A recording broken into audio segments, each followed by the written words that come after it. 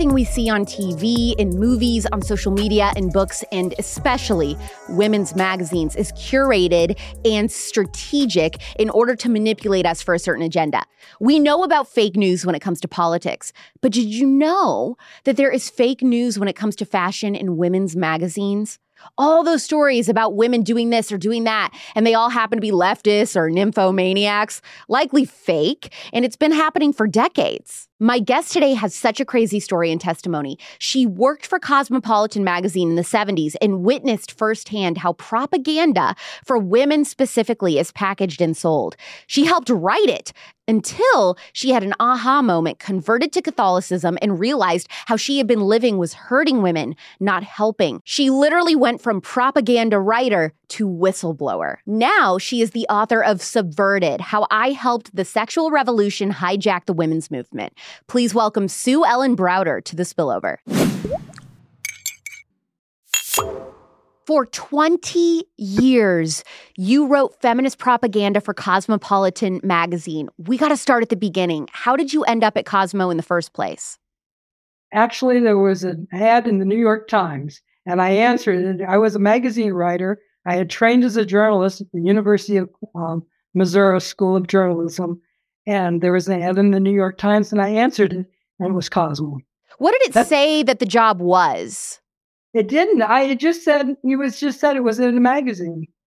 And when I was at the University of Missouri School of Journalism, I had studied Cosmopolitan. We had a class where you were supposed to look at a magazine, take a popular magazine and analyze it. And I analyzed it at the University of Missouri, and I said, these stories in this magazine look like they're made up. I said, they're too packed. I said, that's what I told my class. And when I got to Cosmo, I found out I was right. Those stories were made up. Now, to just give some reference, I think, for our listeners, what did the cultural landscape of the 60s and the 70s look like? Were there any defining moments of the feminist movement that you can recall that set the stage for what we're seeing today? There was a parade in New York City in 1971, I think it was 71, that Betty Friedan, who was the founder of the feminist movement, she wrote The Feminine Mystique. She was in charge of this march, this women's march, and they marched down Fifth Avenue in New York City, and it created a great splash as all these women marched down and were trying to fight for women's rights. You have to remember, though, in those days, women were being fired for being pregnant. I was fired for being pregnant. A married woman could not get credit in her own name. There were women were not paid the same thing that men were paid for doing the same job. So there were a lot of injustices that women were fighting at that time that we've now won. There are no longer, it's illegal to fire a woman for being pregnant, except guess what?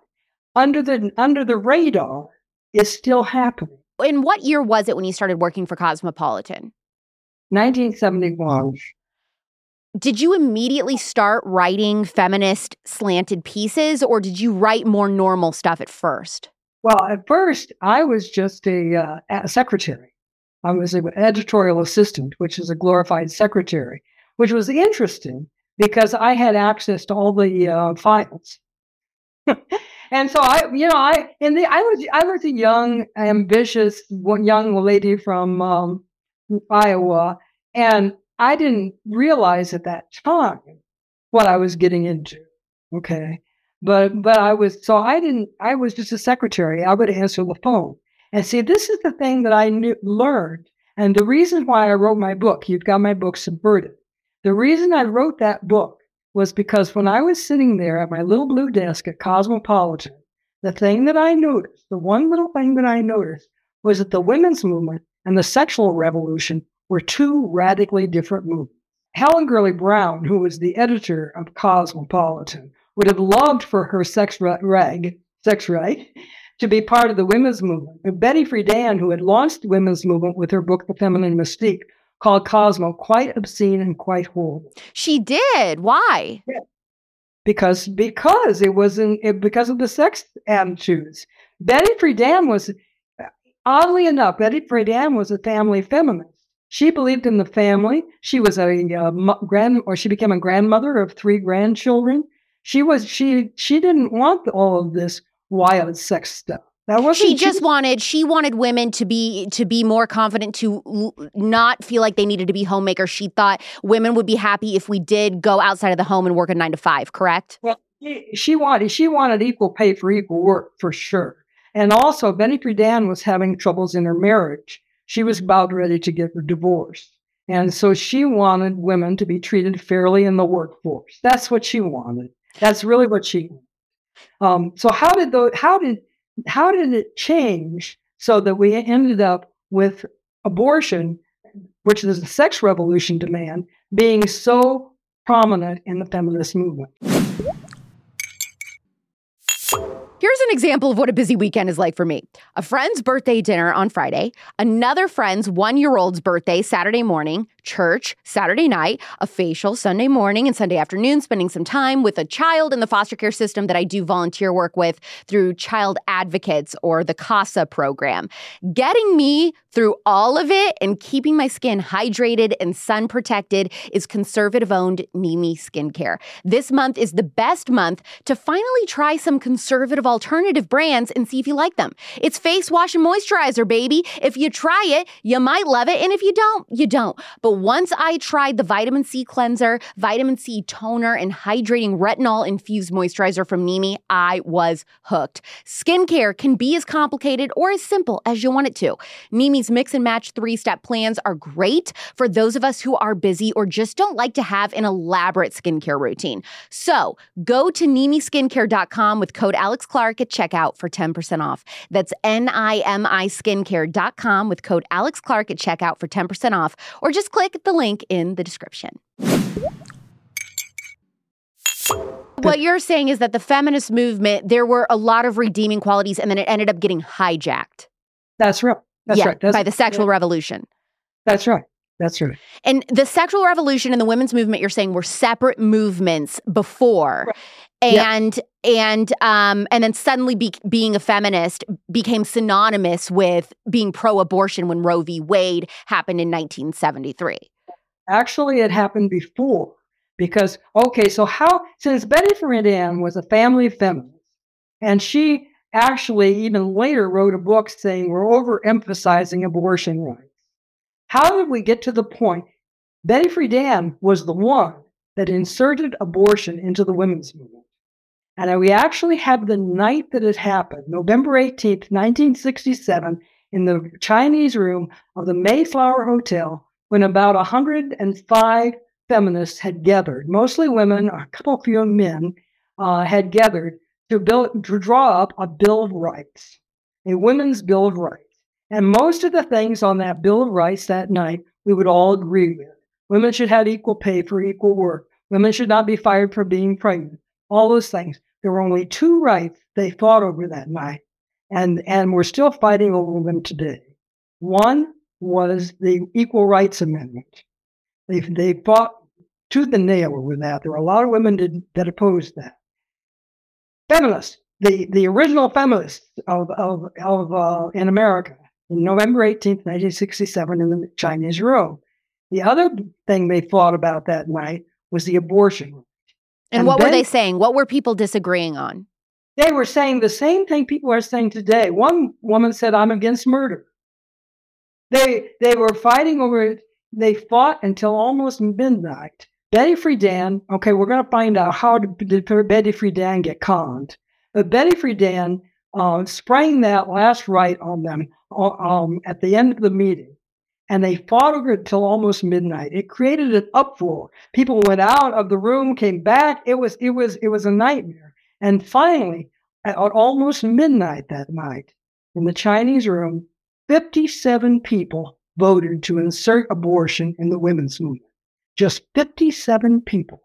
And from that moment on, abortion became integrated with the feminist movement. 57 people. And that's it. And that was it. 1/3 of those women walked out that night and later resigned over the abortion vote. These were pro-life women that walked out that night. And where did they go? Yeah, where did they go? Where did they go? Well, there was one who was, her name was Betty Boyer. She lived in Cleveland. She went back and started an organization called WHEEL, the Women's Equity Action League.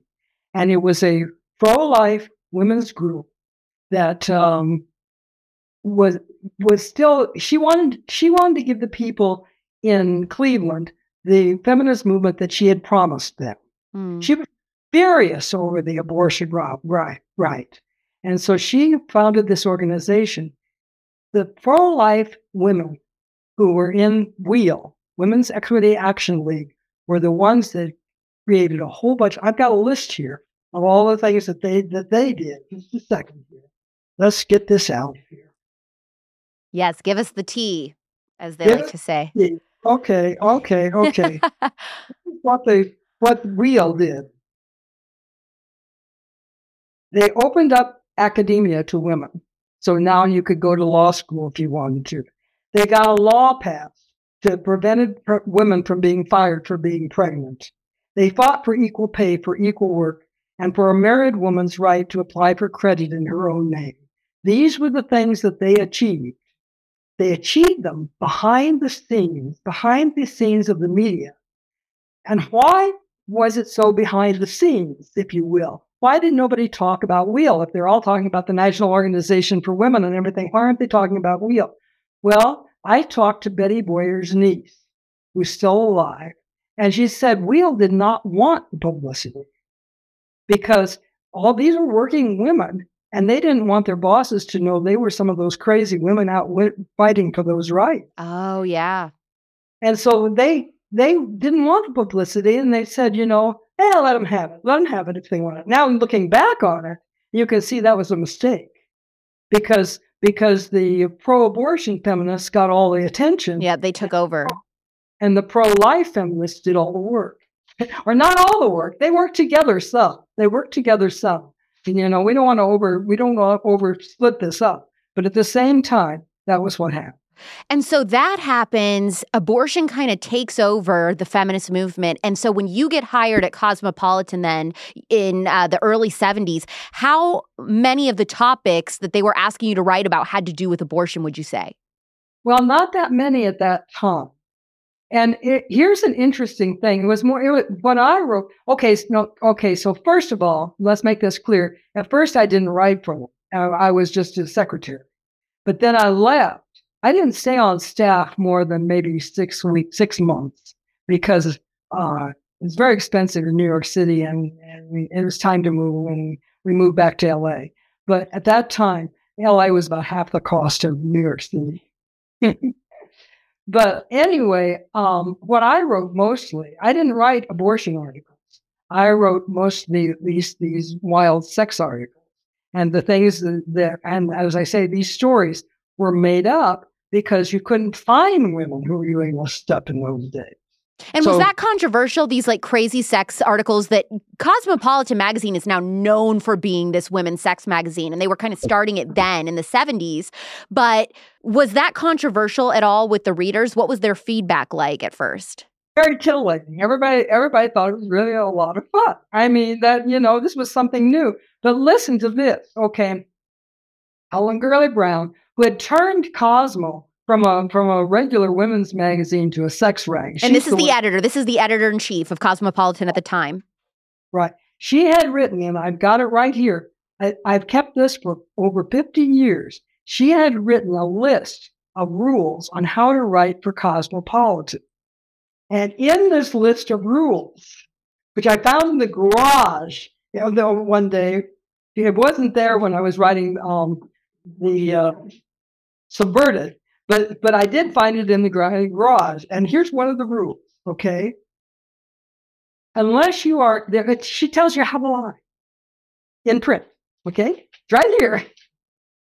Unless you are a recognized authority on a subject, profound statements must be attributed to somebody appropriate, even if the writer has to invent the authority.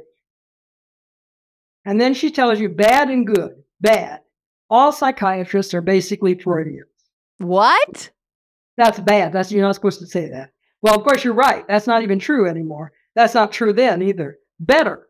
According to one practitioner who specializes in group therapy, all psychiatrists are basically Freudians. So now you've given this quote to an expert you made up, and that's supposed to make it more authentic. Well, of course it would. This is how propaganda works. Okay, so here's another one. All right. Try to locate some of the buildings, restaurants, nightclubs, parks, streets, as well as entire case histories, Germano, in cities other than New York, even if you deliberately have to plant, in quotes, plant them elsewhere. So she is telling the writers, the editor-in-chief of Cosmopolitan in the 70s was telling the writers, make up sources, make up these so-called women that want to go have these crazy sexcapades. Mm-hmm. Mm-hmm. Try to locate some of these places in cities other than New York, even if you deliberately have to plant them elsewhere. Most writers live in New York. 92% of our readers do not. So therefore, you're supposed to put these women all over. They're in Cincinnati, they're in Cleveland, they're here, they're there, they're everywhere. No, they weren't anywhere. In those days, there was propaganda. Now listen to this, okay? Go ahead. Did you immediately have red flags of this is completely unethical? Yes, of course I did. But you have to remember, I was young, I was ambitious, I was not Catholic, I was not Christian, and I just thought, when I first came out of college, I went to a newspaper in New York City, or in Los Angeles, Torrance, California, and when I got there, I found out they were making up things there too. Okay, I had a woman that worked with me in the women's department of the newspaper, and she says, if you want to make up a story, use the last name of Johnson. She says, because if you make up something about Smith or Jones, it sounds fake. But Johnson is the third most popular last name in the country, and nobody thinks it's made up. So the fake news concocting wasn't only in the fashion magazine industry. This was happening in journalism everywhere. It was happening in Los Angeles. So that was my first job. So then I get to New York, and I'm finding all this again, and I'm like, I guess this is the way the real world works. Okay, right? So keep going, because this is crazy to me. Keep going in the rules of what else she told you to do. Here's another one, and this is very important. Avoid attacking advertisers. Cosmetics, liquor, bra, and girdle. Remember girdle? Etc. And where convenient, mention advertised brands rather than non-advertised competition. So again, you're selling stuff through the editorial writings. You're selling the products. So you were finding out that Cosmopolitan and all of these liberal fashion magazines didn't actually have an interest in convincing women of equality. It was more of turning her into a consumer. That's what it was. Of course it was. That's exactly what it was. And listen to this. Okay, now this is in the 80s. What happened? This is when abortion rights were under attack in America. And in response, Helen Gurley Brown sent out a luncheon invitation to all these editors all over New York City. Editors came to the meeting from, listen to this list: Good Housekeeping, Red Book, Harper's, Elle, Savvy, Family Circle, Ladies' Home Journal, Glamour, Self, Parents, and the now defunct New Woman, which is the place I worked. Ms. and Mademoiselle all sent representatives. Helen Gurley Brown, the editor of Cosmo, spoke at the meeting, and the editors agreed. Now, from all of those magazines, agreed to run pro-abortion articles in their March 1987 issues. Wow. Among the articles that appeared in Cosmopolitan that month were Abortion, Your Right Under Attack, Choice, Separating Myth from Fact, and My Illegal Abortion, and an article on why 8 famous women were pro-choice. As I said, one technique of effective propaganda is to find famous opinion leaders to promote your cause. And that's what Cosmo did. I said, this is from my book, Sexily a Catholic Feminist. I said, was this a form of free speech in action? An example of independent journalists honestly struggling to serve women's best interests and the public's right to know? No. It was a deliberate attempt by a handful of elite women to shape political policy in our democracy, not through a free, open, and unbiased dialogue and exchange of ideas, but through what amounted to a carefully crafted propaganda campaign. Unbelievable. That's what you're dealing with, and it's still going on. I was going to ask you, do you think that magazines like Cosmo, Teen Vogue, Glamour, and others are using the same excuses today to write fake news? Well, excuses is not the word. They're just they're using they're just doing it. I mean, there's no excuse. They're not making excuses. They're just doing it. It's the way business as usual. It's business as usual. This weekend, June 9th through 11th, 2023, is the biggest conservative conference for young women in the United States. It's called Turning Point USA's Young Women's Leadership Summit, and it's in Dallas, Texas at the Gaylord. There will be incredible main stage speakers from people like, Me Park, Candace Owens, Ali Stuckey, Lara Trump, Congresswoman Marjorie Taylor Greene, Ray Lynn, Carrie Lake, libs of TikTok, and even yours truly, me. Get last-minute tickets for this weekend at tpusa.com/YWLS with code POPLITICS. If you can't go in person, but you really want to see the speakers, just watch the live stream on the Turning Point USA YouTube. I opened the event, so I'll be right at the beginning of Friday, night 1. tpusa.com/YWLS with code POPLITICS for 50% off, or find details in the description.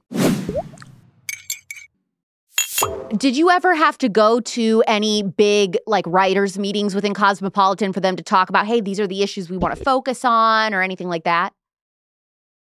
What they had, no, I didn't, because they didn't have writers meetings.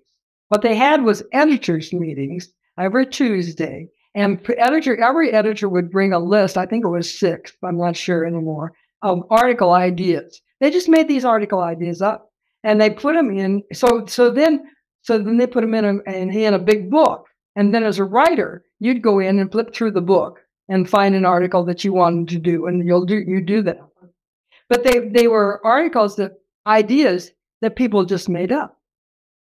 So you can take an example.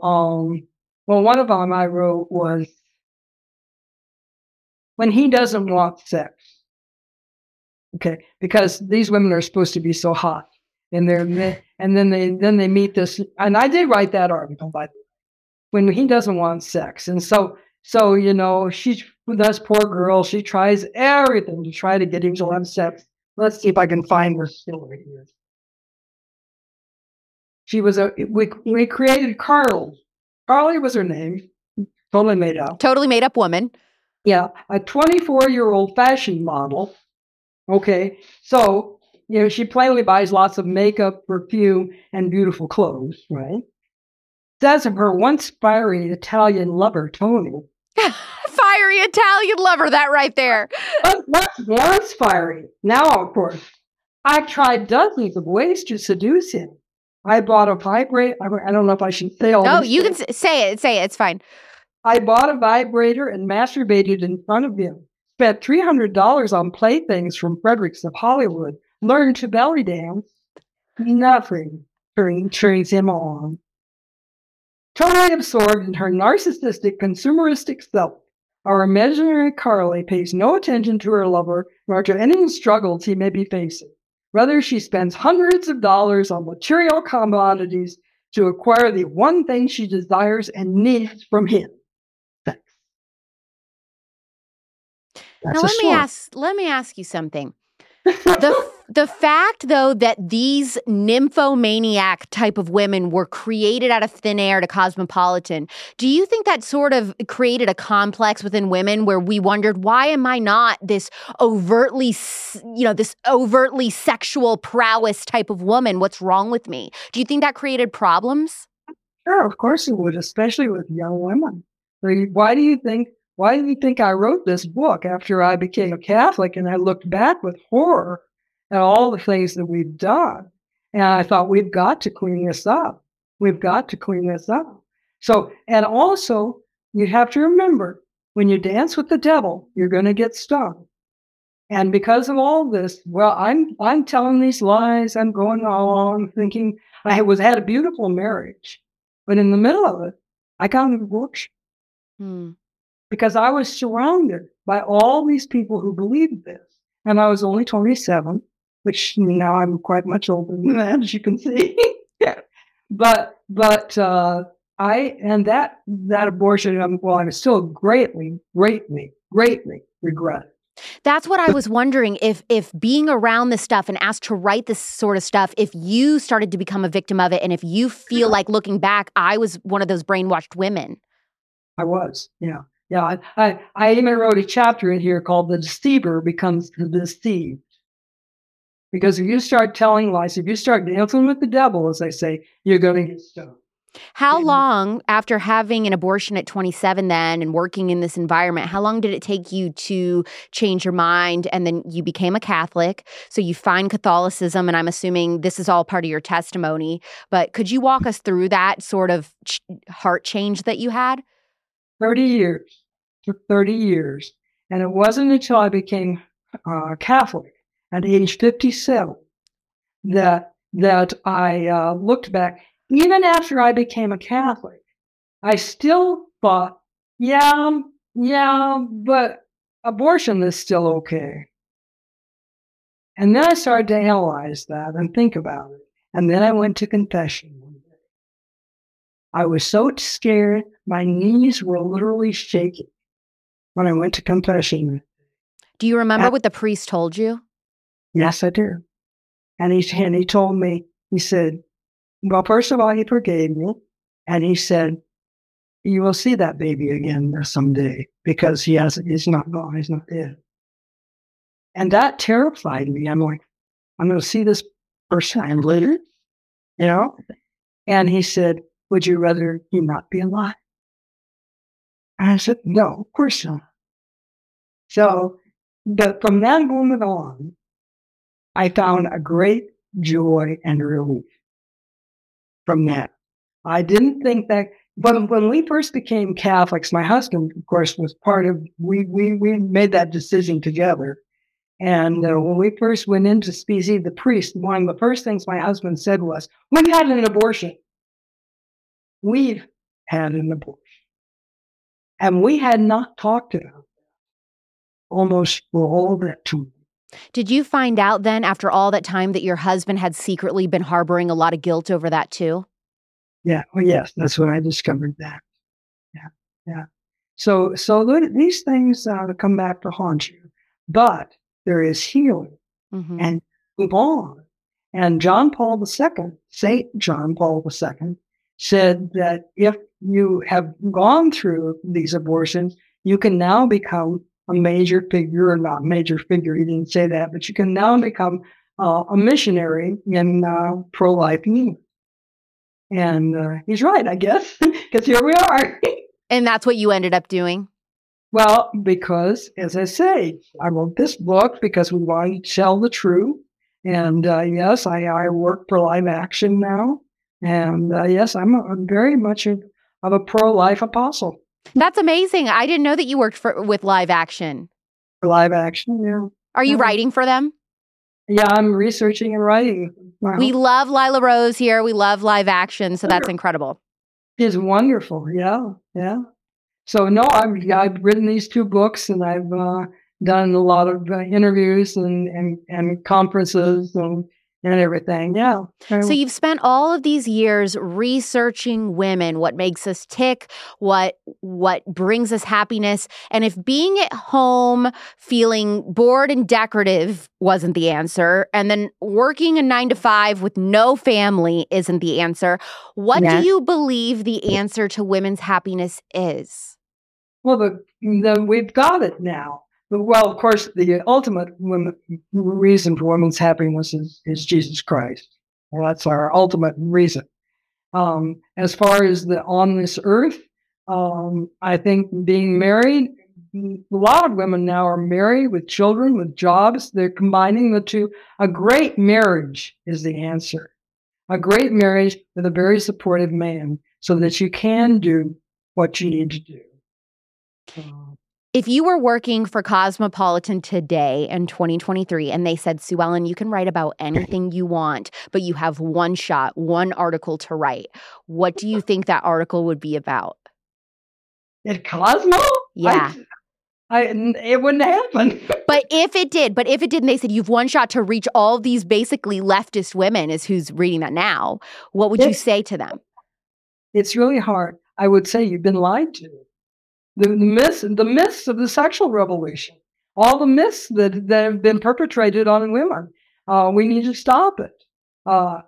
Cosmo would never publish that. I know they wouldn't. Now, so you ended up writing a book called Subverted: How I Helped the Sexual Revolution Hijack the Women's Movement. Was that an easy decision to tell your story, or were you nervous? It was a very difficult decision. Okay, what I started out to do is write that book to track down the history.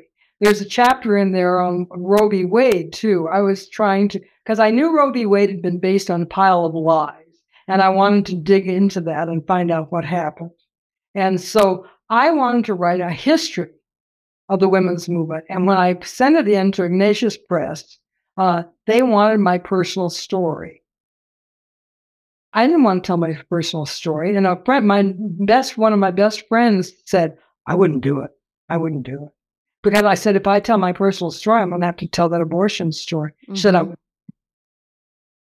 So I went out to a lake and I cried for a while. And then that night, I lived next door to my priest because after my husband died, had a beautiful marriage for 40 years. After my husband died, they invited me to live in this little house on the church property next to the church. So the priest knew I was upset that night. So he invited me over for dinner. And I told him that, I don't know whether to tell my story or just, I said, they've already given me money for this book. I don't know what to do. And he said, well, if you're going to tell it, he didn't say I should. He said, do it as an ascetic discipline. Just the facts. And I wrote that chapter once. That's it. That was done. So that was great advice. I did do it. Has Cosmopolitan ever come after you for the things that you've said? That's an interesting thing. No, they have not. And there was one of their writers that wanted to interview me. Really?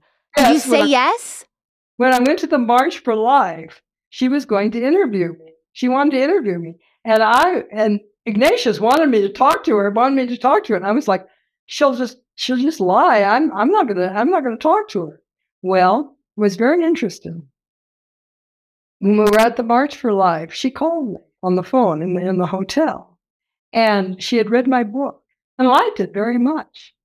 But she says, Cosmo won't let me talk to you because they have a policy that they can't talk to somebody who's been an employee. Yeah, right. I'm sure if you were on the other side of things and you were like, I was one of the people on the front lines and so proud of that. I was on the front lines in the 70s with Cosmo, with the feminist movement. They would be like, we'd love to catch up. Where is this original feminist Cosmo writer now? Like, that's bull. Anyway, that's what happened.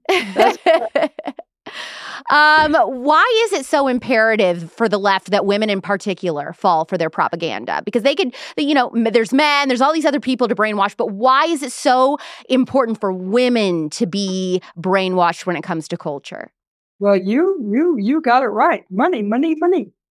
The consumers, they're selling all this stuff. You can sell, think of the billions of dollars you can sell, you can make if you get all these women on the hormone pill from age 16 on. Every woman in America, you're going to think of the money involved. There's so much money involved. So much money. And do you remember in the 70s when there was a group of women in the original feminist movement, not the sexual revolution, but the feminist movement, who went to a Senate hearing and tried to talk to the senators about the dangers of birth control and said, all of these women across the country are experiencing all of these side effects. Nobody is listening to us. And then they kicked them out. Do you remember that? It was like the Nelson pill hearings or something? The Nelson pill hearings, and it's in my book. And the woman that led that was working for all these women's magazines, and they wouldn't publish her articles anymore. The pharmaceutical companies said, if you publish this woman's articles, we will not advertise in your magazines. So there were a whole bunch of magazines. Let's see if I can find that. Which magazines? Yes. While you look, I will say, these women who went to the Nelson pill hearings in the 1970s to bring up the dangers of birth control, they stood up and they said, we are experiencing depression, heart problems, decreased sex drive, weight gain, blood clots, and all of this stuff because of the birth control pill. They were just removed. Do you know if Cosmo ever wrote about this? They never wrote about it? They would never have written about it. No. This is the one. You're right. In the early 1970s, it was Barbara Steeman. She launched the women's health revolution with her book, The Doctor's Case Against the Pill. And she revealed over 50 potential side effects of the pill, ranging from blood clots, infertility, and breast cancer to irritability and depression. She sparked the U.S. Senate, the Nelson pill hearings. Angry young women repeatedly disrupt the hearings, demanding to know why female patients weren't testifying and why there was no pill for men. They were angry, but they were real. As a result of the Nelson pill hearings, listen to this, drug companies were forced to place a health warning on patients on oral contraceptives, the first informational insert on any prescription drug. So the reason we have informational inserts on prescription drugs was because of the Nelson pill hearings. But Steeman, who earned her living as a magazine writer the way I did, would pay a steep career price for this victory. In the 1980s, she would be blacklisted from magazines by powerful pharmaceutical companies who refused to advertise in publications that carried her story. So what you're saying is, Sue Ellen, is that everything goes back to the money. And even though the truth said birth control pills are hurting women's health, they would not publish it because it would lose them big pharma advertising dollars. Amen. You got it. Magazines who would no longer publish her articles include, listen to this, you think it's going to be Cosmo. She wasn't publishing in Cosmo anyway. Ladies' Home Journal, Family Circle, Omni, and Hadassah. The Jewish magazine would no longer carry her story. That's very interesting. Yeah. So we're talking that other list I gave you of all those magazines that met with, Good Housekeeping. I mean, who met with Helen Gurley Brown. This was pervasive. This was all over New York. The birth control stuff bothers me so much because to me, that is one of the most damaging lies that we were sold as women with the feminist movement, is that this is so good for us, that there's no cons, this will make us equal, we'll be able to live life, better because we won't have to worry about kids and all of this. And so many women for decades have been sick as dogs on this pill, and nobody will be honest about it because of their ties to Big Pharma. Yeah. It's so interesting to me that my guest is here this week talking about feminist propaganda in the women's fashion magazines all those years ago. And now this month, we've got a pregnant man on Glamour UK. They're using language like bleeder or chest feeder, but that stops here. Periods and pregnancy are a girls' club. That's all there is to it. Garnu is a conservative-owned feminine product company that promises to never call you a birthing person or menstruator ever. Did you know that most tampon brands fund Planned Parenthood or support abortion?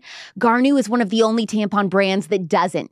And Garnu offers 100% organic tampons that you can buy one time or via a subscription. There are no dyes, fragrances, titanium dioxide, or any of that other crap. They do have plastic applicators, but what I love is that they're BPA free. Don't you dare go to Target this month for your tampons. If you need menstrual cups, Garnu has those too. While your money is being used by other tampon companies to promote trans kids and abort babies, Garnu uses part of your money to fight human trafficking for girls in Nepal with every purchase. Garnu literally means rescue in Nepali. So join the Girls Only Club by going to garnu.com/spillover to receive 15% off your first month of organic tampons when you subscribe exclusively for Spillover listeners. And the code can be used for one-time purchases as well, not just a subscription. GARNUU.com/spillover with code spillover for 15% off. We're not freaking bleeders. We are women. Support companies who respect that. Click the link in the show notes to shop Garnu today. You have two books, and remind us again what both of those books are. Okay. Well, the first book is Subverted: How I Helped the Sexual Revolution Hijack the Women's Movement. This book is, and strangely enough, it's getting dated, and I because there's a whole bunch of stuff in there on all the lies that Roe v. Wade was based on. Well, praise God, Roe v. Wade is gone. And so somebody said when Roe v. Wade was first overturned, they wanted to talk to me, and I says. They wanted to interview me, and I said, "It's over. We won." Yeah. So in some ways, I really feel, but this tells the thing about, so this tells my personal story. What happened with how I finally told my personal story is my beloved husband of 40 years had died, and so I decided everything that happened to me happened to him, so I would tell his story. So this book is also a love story, and that's what people like about it. It both tells the history and is a love story. And then the other one, Sex and the Catholic Feminist, carries this one a little bit farther, carries Subverted a little bit farther, because it tells what else, how did this whole gender thing get hijacked the feminist movement? What are your thoughts on that? Well, there was a lesbian named Kate Millett who wrote a book called Sexual Politics, and again in the 70s, and she became the superstar for a while in the media. The Time magazine plastered her picture all over the cover. They said that she was, leading the women's movement, and it got hijacked by gender benders. What do you think that if Betty Friedan was alive today, or Betty Friedan is how you say her name? If Betty Friedan was alive today, what do you think she would think about the feminist movement allowing men into it now? I don't think so. She was one tough cookie. I don't think she'd like that at all. I always wonder what the original feminists would think about how crazy the feminist movement has gotten, where it's not even about women anymore. Well, I think they're wrong. And a lot of good things came out of the women's movement, but of course now it's gone all wonky. And in this book, Sex and the Catholic Feminist, I was still saying that we should reclaim the F word, feminism. But I'm not so sure anymore. It's gone so wonky anymore. I think it's too late to reclaim the F word. Yes. Sue Ellen, thank you so much for coming on The Spillover, sharing your story, talking about your books, your expertise, and your knowledge on just the feminist movement as a whole, but also all of the propaganda that women have been fed throughout the years. I think that's very enlightening. So just thank you so much for coming on the show. Well, thank you so much for having me. I love how God used someone like Sue Ellen in this way. What an incredible testimony and important realization for women that so much of what seems innocent, even a fashion magazine, could be full of fake news and fake sources and even fake people. One of my favorite interviews that I've done was with this girl. She calls herself the leftist dropout. That's her social media name. But she's a 20-something-year-old girl who's a full-blown socialist feminist, had ACAB tattooed on her hand. You know, all cops are bastards. She marched for George Floyd, was pro-abortion, and then had her entire worldview melted down. Today, she's conservative, Christian, married, and even has a baby. And this all happened within the last 5 years. If you want to understand how to talk to someone on the left or how to change their mind, her story is so neat. That is season 2, episode 2 of The Spillover. Now, do me a favor and please leave a 5-star review for us. Next week is Father's Day, and I'm having the coolest dad on to talk all things adoption and special needs parenting. His life story is going to have you laughing and crying. The Spillover is back next Thursday at 9 p.m. Pacific, midnight Eastern, anywhere you get your podcasts, or you have the option to watch the episodes on the Politics YouTube channel. I'm Alex Clark, and this is The Spillover. Love you, mean it. Bye.